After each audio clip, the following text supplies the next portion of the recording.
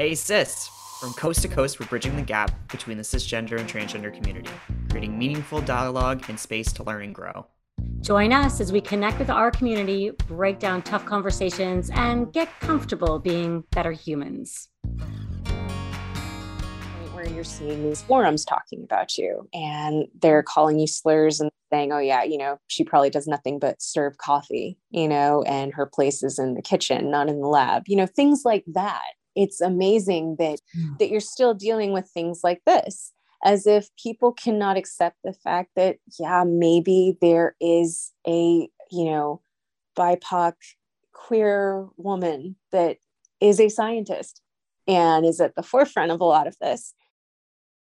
Since the scientific discovery of HIV in the early 80s, 79 million people have been infected with HIV and 36 million have lost their lives. On previous episodes, Isaac and I have had the honor to chat with members of our local community who are HIV positive. Something super exciting, though, is on the horizon with the development of COVID-19 vaccines. The possibility of an HIV vaccine has emerged and become more of a reality.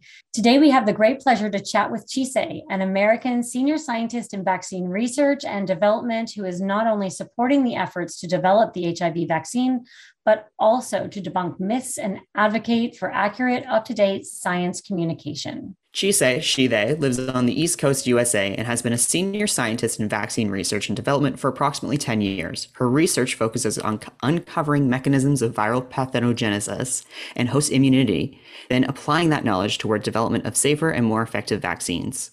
Currently, her research efforts have been dedicated to SARS-CoV-2, also known as COVID-19, as she helped develop and provide research for Moderna's vaccine that was co-developed with the NIAID. Outside of the pandemic, her research efforts have been dedicated to studying MERS-CoV, SARS-CoV, Zika, Ebola, DENV, HIV, RSV, influenza, and other emerging pathogens. When she is not at work or conducting research, she utilizes her personas and social media platforms to provide science communication to over 200,000 followers on Twitter under the @SailorRoo_Scout. She also helps aid people's understanding of COVID-19 and the COVID vaccines. She is also a strong activist and a member of the BIPOC and 2S LGBTQ+ community. Thanks a million for coming on the podcast. It's great. Oh my gosh, absolutely. It's lovely to meet you. Isaac is a very dear friend of mine, so it's a pleasure. Oh, that's so nice. Oh, you're very sweet. Yeah, we're really excited to have you join us today from south of the border. Why don't you start by telling us a little bit about yourself and what inspired you to become a scientist? Absolutely. So I am technically, my official title is a senior scientist in vaccine development and research. However, I did not start in this field. I took a couple of U-turns and a couple of left turns and a couple of right turns to get where I am right now. But initially, when I started school, I originally wanted to become a veterinarian. And I thought that I was going to have my own practice and I was going to get to work with horses all day. And that was just kind of my dream growing up for a minute. And what took a turn was when I was in my animal science program, so this is my bachelor's, my undergraduate career, I was in an anatomy class. And my professor at the time taught a variety of classes. She taught anatomy and physiology. And another class that she taught was lab animal management. And while I enjoyed my days working on the campus farm and working with horses and the other farm animals, lab animal management was really interesting to me because I got to see all kinds of cool stuff in the labs. Whereas if you were, working on the campus farm, it's a little bit different. It's more on I would say more on the medical side. But lab animal management, you started to get into working with vaccines and working with therapeutics and working with, monoclonal antibodies, that kind of thing. And working to kind of, I guess, not that, I'm going to put it like this. Veterinary careers are fantastic because we all need to take care of our pets. They're our family. But I started to sit there and realize, did I want to go into a career where maybe I could eventually help people get through conditions, diseases, things that, maybe you can make a breakthrough one day. You can help figure out a cure to cancer or HIV, like we're talking about today, or in days of, pandemics. Was that something that I was interested in? And she suggested that I take lab animal management first semester. And to be honest, I really fell in love with it because of all the things that this kind of research could get you into. And while it is a tough subject for a lot of people because of, ethics and other situations, I started to move on to the side where I realized that you could go into research that didn't necessarily have to do with animals all the time. So that's kind of where it all took me. And that's kind of where I fell in. So after I graduated, I'd switched over my major. Instead of focusing on animal sciences and veterinary medicine, I just pretty much went into straight on biology. And that was pretty much my my launch pad into all of this, and then getting into biotech. So in the end, I figured out I would be a scientist rather than a veterinarian. I love that. And where were you studying at the time? Where were you doing your undergrad? So my undergrad, I was studying over at University of Maryland. Oh, okay. All right. So you did it all down there. Awesome. Yeah. I think it's really interesting too, because when you think about it, a lot of the viruses and stuff derive from animals. So it's kind of interesting that you kind of also took that path. So that was actually a really big topic that we focused on for months, was zoonotic diseases, because again, that's where a lot of this all comes from. So it's amazing how many doors open up to you, where all of a sudden I go from wanting to have my own practice to eventually wanting to be in a lab. And again, who doesn't want to be in a really cool lab coat and you're working at the lab bench? And it's just, the other thing that was fantastic to me about this field was that every single day is different. Mm-hmm. And when I say that, I mean that your research is forever changing. Something in your experiment might not go well the first day, or your cells might sit there and fail after you've been working on them for weeks. It just depends. But the thing is that no day is the same. And that's what I love. You do have routine lab work, obviously, because all of us need to sit there and do, the nitty gritty kind of things where you're taking care of stuff and it's just, general practice. But other days, it's just, like I said, it's constantly changing, and I love it. That's super exciting. Yeah. So, what sparked the push for an HIV vaccine, and more particularly this year? And I know we know that the HIV vaccine isn't new by any degree, but would it be correct to say that the development of the COVID-19 vaccine has assisted in the development of the HIV vaccine, or what's kind of perhaps an overlap or connection there? So let's give a little bit of history on this. Number one, obviously, like you said, this is not new. This is not the first HIV vaccine to be worked on. HIV is very different compared to other viruses in the sense that it is a difficult one to break. And the thing is that there have been candidates in the past. But the problem is that, while they seem successful in their early trials and their early stages, unfortunately, when they entered clinical trials, they didn't do so well. So the thing is that I believe it was 2009. There is a institute, it's IAVI. In 2009, they made a pretty wonderful breakthrough where they saw, I'm not going to say discovered, but they realized that some potent, they're called BNAbs, which means broadly neutralizing antibodies. Now I'll explain what those mean, but they were first identified from large groups of HIV infected individuals. So this goes all the way back then. That's where this research for mRNA vaccines today is now kind of collaborating together. So you had the pieces of this puzzle kind of fitting in years later. Now, the reason being for mRNA, we have this fantastic technology that, Moderna, NIAID, Pfizer and other companies, together, or collaborators have worked on, because it's like, when you see people and they're like, oh yeah, just this one area made this vaccine. No, it's several collaborations together that made these mRNA vaccines. And this mRNA technology is not new technically either. It's been researched since, I believe it was the 1990s. So it's not exactly new, but it's kind of new to the public in that sense. But getting back to what we were talking about, what happens is that you have this candidate, you have mRNA technology, and you have a promising bout of research on HIV broad neutralizing antibodies. Taking those together and having a vehicle candidate like mRNA can possibly sit there and get us to exactly where we want to be. So that's the hope for these vaccines, because it's not just one in development, it's several in development. So we're seeing exactly what approach is going to work the best, but it's all built off of that research in 2009.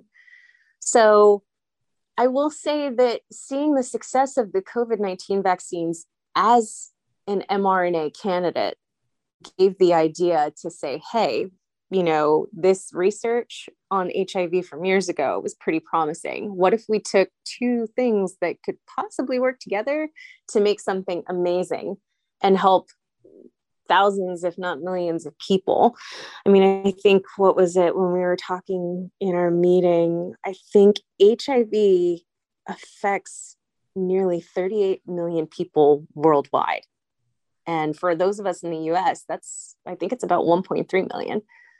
So while it might not be, in the news as much as it was back, when it first started in the, 1990s, it's still really important today to keep focusing on these things. So that's kind of what it builds off on. Now I can get more in depth to the science as to how this works and why broadly neutralizing antibodies might just be the key ticket, along with mRNA tech, to do this. Is it a little bit simpler then when you're working with, and I don't mean simple, because none of it sounds simple, but so COVID-19 is constantly mutating and changing, whereas HIV, is it the same, or is it more like consistent? So it makes it a little bit easier almost to kind of get that dart in the bullseye. Is that? I'm actually glad that you asked that, because here's the thing. HIV is actually a little bit more complex than SARS-CoV-2. And the reason being for that, when you are looking at viruses, you know how we have mRNA targeting, or I should say the COVID-19 vaccines targeting the spike protein. Yeah, we all know that picture, right, of the virus with the spikes coming out. But then when the new version came out, or the new mutated, it looked a lot different, right? It had a lot more spikes on it. Is that right? Yep, exactly. So the thing is that while you can have a SARS-CoV-2 spike, HIV, it pretty much has a bunch of, I guess what we would call conformational epitopes. And we can go more in depth as to how this works. But the thing is that genes encoding antibodies to this HIV envelope they're extremely and heavily mutated half the time. So that's why HIV is such a hard virus to deal with. Or I should say was difficult to deal with former vaccine candidates, because while it could target some epitopes of this virus, maybe the vaccine didn't succeed in, producing antibodies for all epitopes. But the great thing is about mRNA tech is that, like what we did with the spike protein of SARS-CoV-2 when we first worked on these vaccines, you're able to sit there and hit that virus from all sides. So we're pretty much constantly we're accounting for how this could possibly mutate or what it could possibly change about itself. So with this, we're hoping that, we can hit HIV or, that virus from all different sides to be able to pretty much account for it being able to mutate, if that makes sense. So I'm trying to think of how to put it. I'm so sorry. No, it's great. I mean, it's like when yeah. I'm thinking for listeners who might not be as scientifically inclined, would this vaccine be more in line then with preventing HIV infections, or more in line with managing active HIV infection? So the thing is about vaccines are technically preventatives. They work to prevent something from happening. But that's not to sit there and say that eventually down the line, it could sit there and help manage active infections. It's just it's something that we have to see where the science takes us. However, people who have partners that might have HIV, and, you might feel like, you can't necessarily always have like, how do I put it? I'm going to assume for most people that sometimes it is a worry or a concern, or, sometimes I'm not exactly sure what, every, medication or preventative that's on the market right now, but you still are worried that maybe, some people can't take a certain preventative, some people can't afford it, whatever have you. So this would be able to help people prevent it ahead of time. Like, say, if you had a partner who was HIV positive, you could take the vaccine, hoping that everything goes well with the trials, obviously. You could take this vaccine and it could help protect you from any possibility of infection down the line. Now, of course, even when we look at things like COVID, where I guess what you would call the Swiss cheese model, you have holes in Swiss cheese, and every single slice of Swiss cheese that you put on top might sit there and cover up the previous hole, meaning, a gap in protection. So paired with vaccination and taking, any other medication that might help, or antiviral, together and combined, we could possibly bring this down where, it's not even really possible for someone to transmit it, if that makes sense. Makes perfect sense. Yeah. Because I know one of the most common medications, I guess you would call it, is PrEP. That's mostly for individuals who, I'm getting mixed up.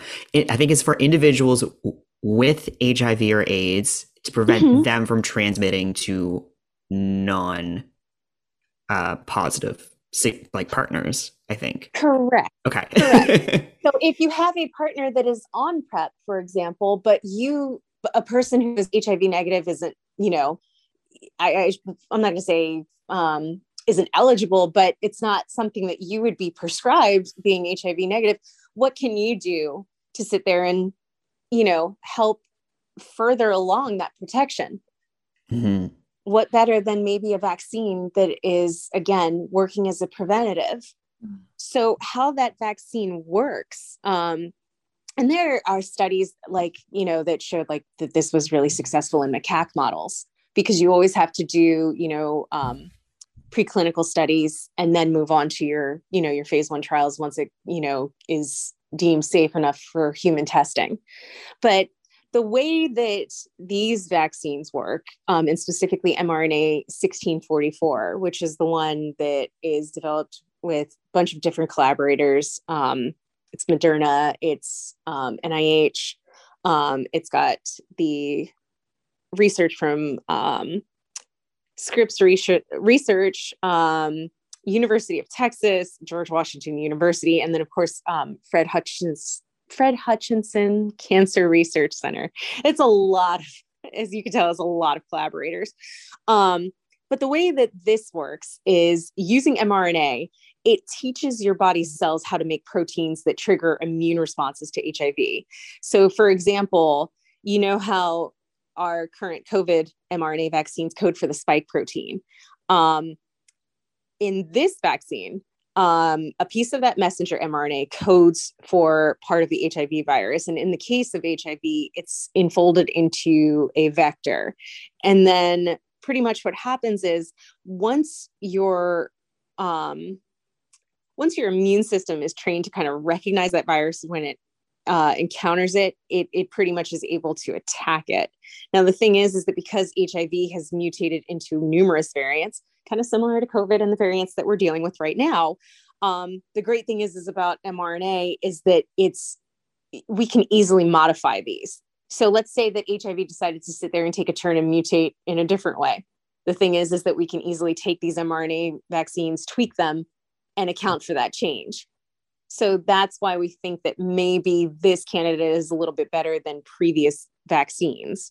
And the way that vaccine works, in the sense that it induces these specific B cells, ones, the broadly neutralizing antibodies that I told you guys about, because we saw with previous research that those broadly neutralizing antibodies were able to neutralize different genetic variants of HIV.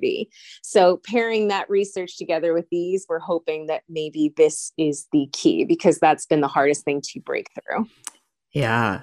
A lot of trial and error, though, and that's always the beauty of vaccine research, is that I don't think there's ever been one time you do a one-hit wonder and hit the nail on the head right away. Let me tell you, it's like that all the time when we get note that we're working on another one and they're like, hey, this didn't work. And it's like, you pretty much have to go back to the drawing board. But that's why it's best to try different approaches like we are, where you're not only testing one mRNA, you're testing like 3 or 4 of them.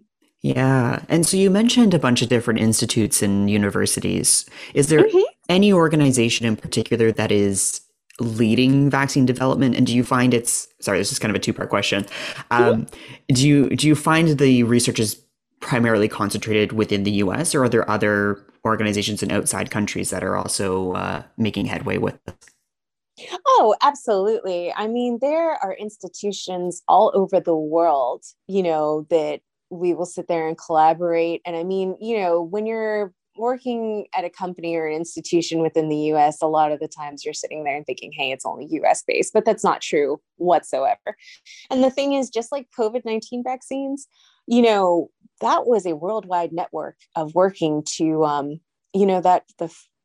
guess when, COVID first happened, or SARS-CoV-2 came onto the scene, we had dissected that entire genome of SARS-CoV-2 within 2 days over the weekend, because that same, I'll never forget it, that weekend, you get correspondence over from Wuhan, and they're breaking everything down, and it's just working with a bunch of different areas. Now, specifically for this one, I don't believe that there is anything that is outside of the US at the moment, because, I wrote down everybody that was technically part of this.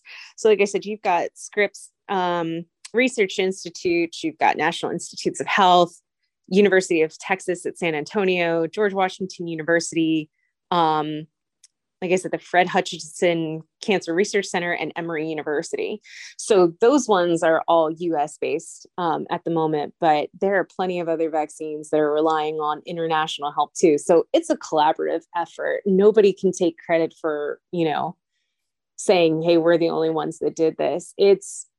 And you also have to sit there and account for any research that you have cited, whether it's from, Nature or Cell or any peer-reviewed journal that you're using information out of.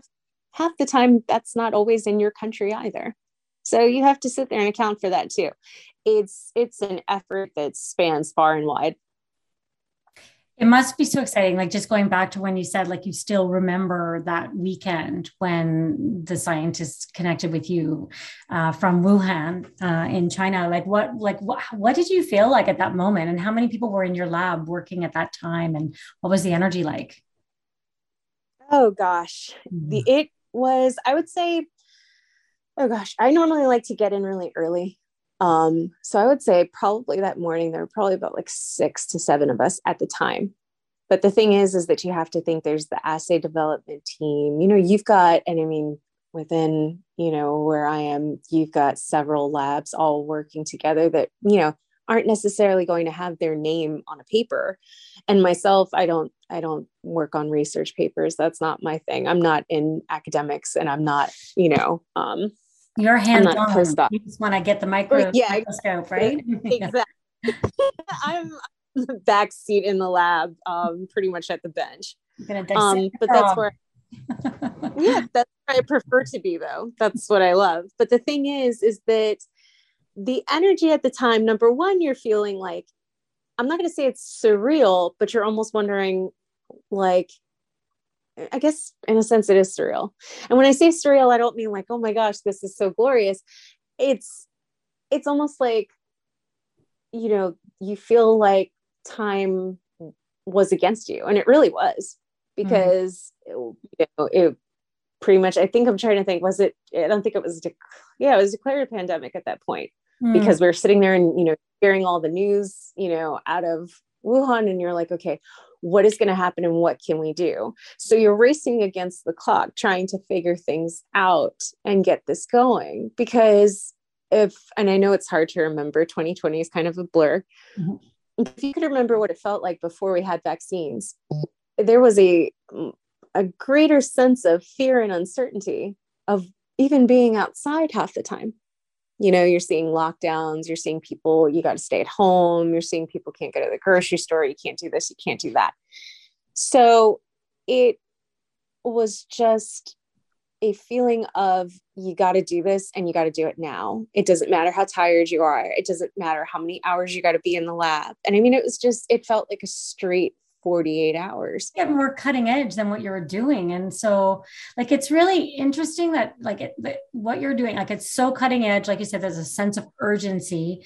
And, I think there's a lot of parallels with what you're doing right now, though, with the HIV vaccine. However, because it's going to impact so many people's lives, in with regards to, prolonging people's lives and in the level of intimacy that people can share with one another, and that level of fear. But maybe people, like the greater population, aren't really aware of how important this is too right now. Like, it is very cutting edge. And, I think I just wrote down when you said the first breakthrough in 2009, that was like 12, 13 years ago.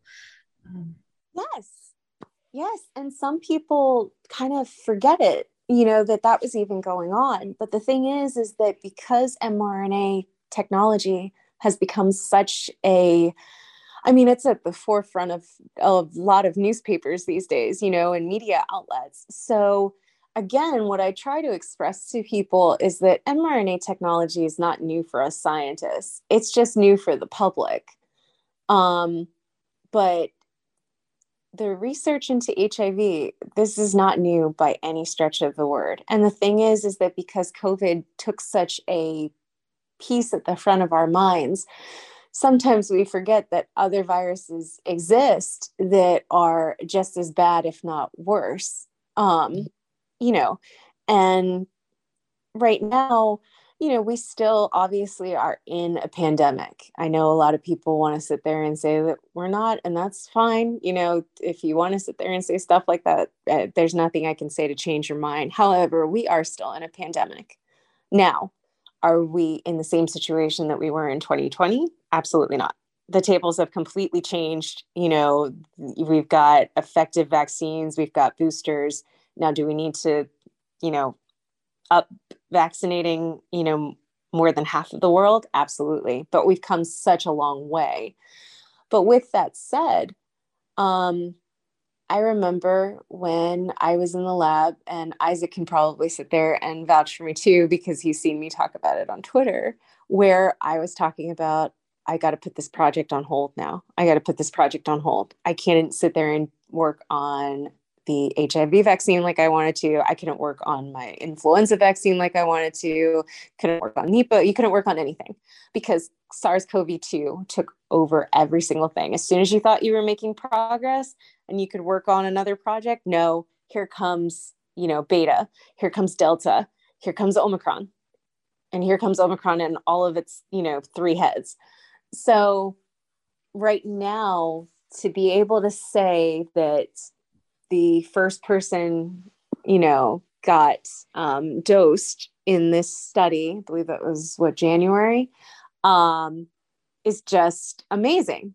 because you know that all this time and all this effort and all this work is now starting to take, it's about to take flight. So now at the moment, while these trials are still going on right now, and I think they're scheduled to end in 2023. I want to say it's May, but don't quote me on that. Mm-hmm. So we still don't have any word as to how everything is going right now, because of course you're just waiting. But I'm really excited to be able to sit there and share results when they do come out.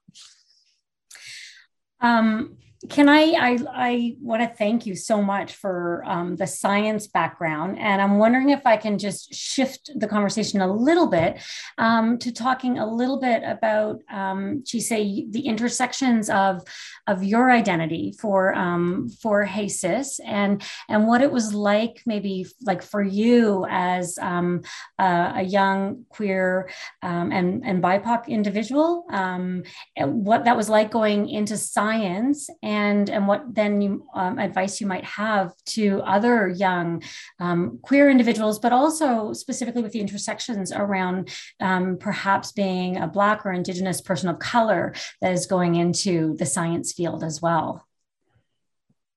Oh, absolutely. Absolutely. So really interesting thing. And maybe it's not very interesting. It's probably common knowledge at this point.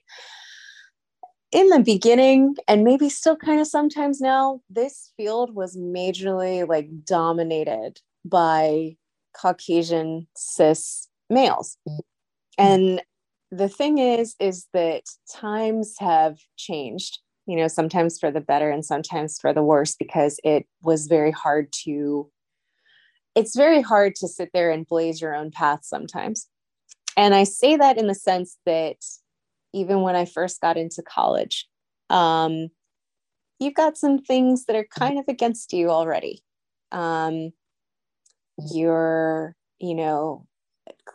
identify as a female, you are mixed. And of course, at the time when I first started college, I was kind of afraid to share my identity. It wasn't exactly, I'm not gonna say it wasn't acceptable, but it wasn't widely expressed and acceptable like it is, today. And even today, you still sit there and get, threatened and harassed. I've had plenty of people in my, DMs or in my mentions that just say some of the rudest things ever. I used to sit there and have people ask me, what does biracial mean? And why do you have that? And then there was another person that would say something like, oh, what do you expect from her? She's, sit there and they'll say a slur, you know what I mean? And it's difficult things like that. Or when you are, unfortunately, like for the latest example, when you are, I'm like, I don't know how to say if it was, well, I'm going to just call it what it is. When you're harassed to the point where you're seeing these forums talking about you and they're calling you slurs and saying, oh yeah, she probably does nothing but serve coffee, and her place is in the kitchen, not in the lab, things like that. It's amazing that you're still dealing with things like this, as if people cannot accept the fact that, yeah, maybe there is a, BIPOC queer woman that is a scientist and is at the forefront of a lot of this. And some people I notice, I find it very interesting on Twitter. Some people before they knew, and some people don't fully know still, don't know how long they've been following me, but there are some people that will still sit there and not think that I'm a female. They'll sit there and think that I'm a man. And it's interesting because it's like, why would you automatically assume that? Mm-hmm. But that's kind of how it's been. It has such a weight. I can only imagine that weight that it would add then to, the work, like just moving through the world. And yet I can hear your voice and you sound so light and positive and so full of like energy, and that it's just hard to believe, to hear that you're experiencing that. And I'm sorry. Oh, you have nothing to be sorry for, because the thing is that in the end, nobody can sit there and take your identity away from you. And that's the best part, because no matter what those people say, it doesn't change anything that I have done. It doesn't change anything that I do, and it doesn't change anything that I will do in the future. Mhm. So Yeah, and at the end of the day, too, a lot of these people who are, in your mentions or in your DMs saying all these incredibly hateful things, is that at the end of the day, they most likely got a vaccine developed by a female queer racial person. And they have to deal with that. They can't choose that option. So, Exactly. I just licked my finger and like held it in the air like a signal.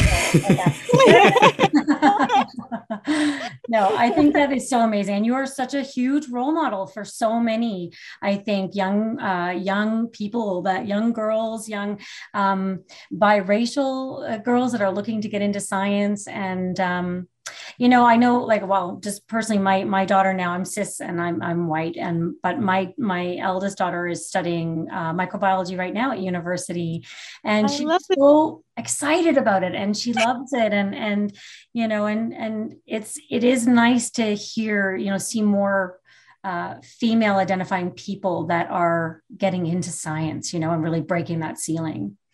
Absolutely. I think there was a great article that came out. I can't remember what media outlet did it, but it was highlighting all of the female scientists that are, breaking boundaries when it comes to, science and technology.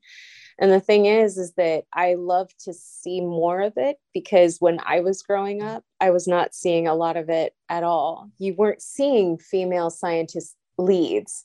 You were seeing more so that maybe they were, I'm not going to say a co-chair, but they weren't exactly at the forefront of it all. Now you're seeing that women are breaking boundaries, and even non-binary individuals too. It's no longer just a, straight and narrow road as to who can be in this field and who's going to make scientific breakthroughs. And that's the great thing. The other thing is the diversity now in the workplace and in the labs. And even in our labs that I've seen, it's just amazing. And I love it. Because if I could tell anybody anything, who is, whether you are, queer, you're, part of the LGBTQ, spectrum, you're just, and anybody who is a person of color, you feel like you've got every single obstacle against you, because when I say that you're going to have to work harder sometimes, you feel that way.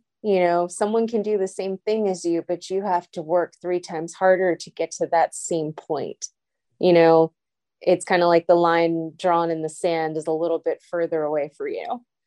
I think that's a huge point that should be highlighted here, that it is incredible what you're doing, but recognizing and acknowledging that everything that you're doing has,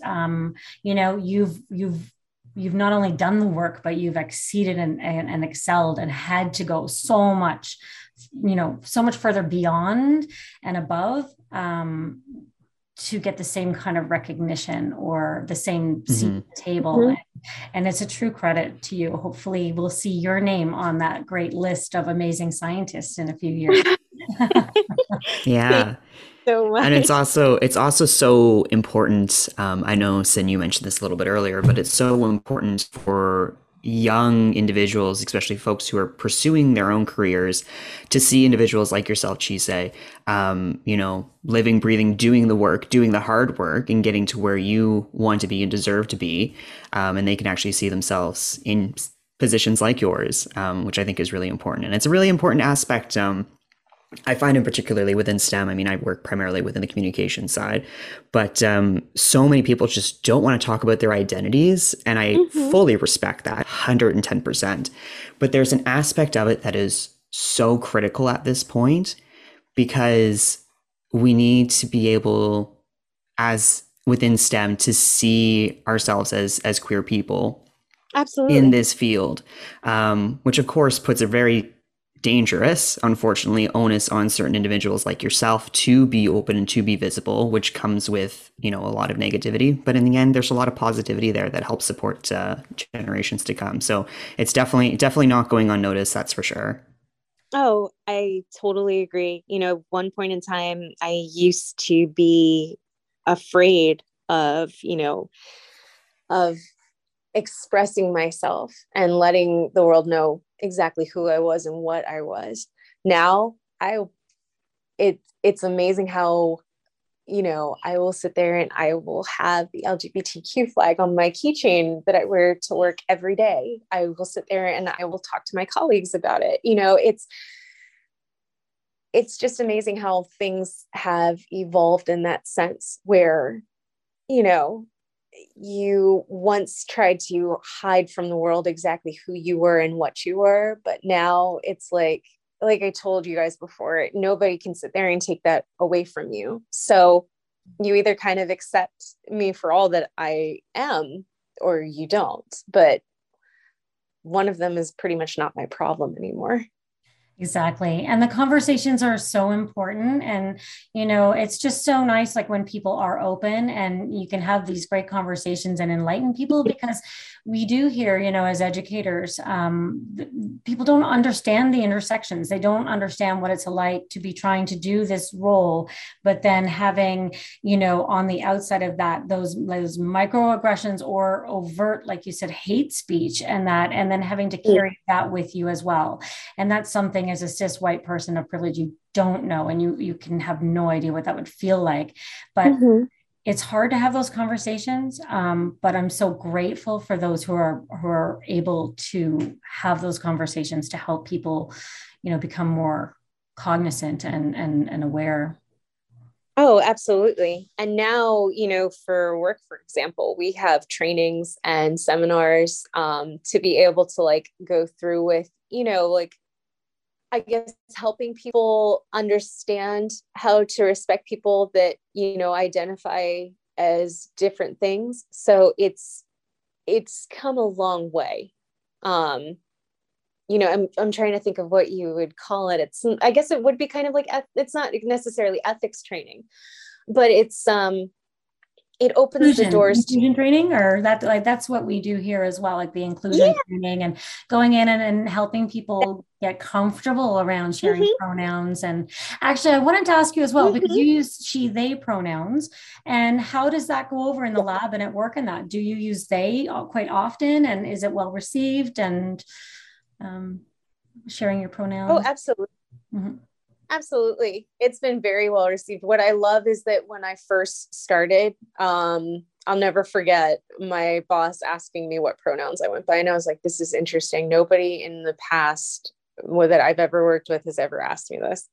And that kind of made me feel like, hey, I'm seen, I'm in a place where, I can probably be comfortable. And it just grew from there. But it is very well received, because the thing is that I have coworkers that have specific pronouns that they want to go by as well. And no one ever assumes. People, you will sit there and will ask just to be, to make sure that you're comfortable, especially if they're meeting you for the first time. So it's things like that that make it a great workplace. And that's what I love about where I am, and how the field of, I should say this field is just changing.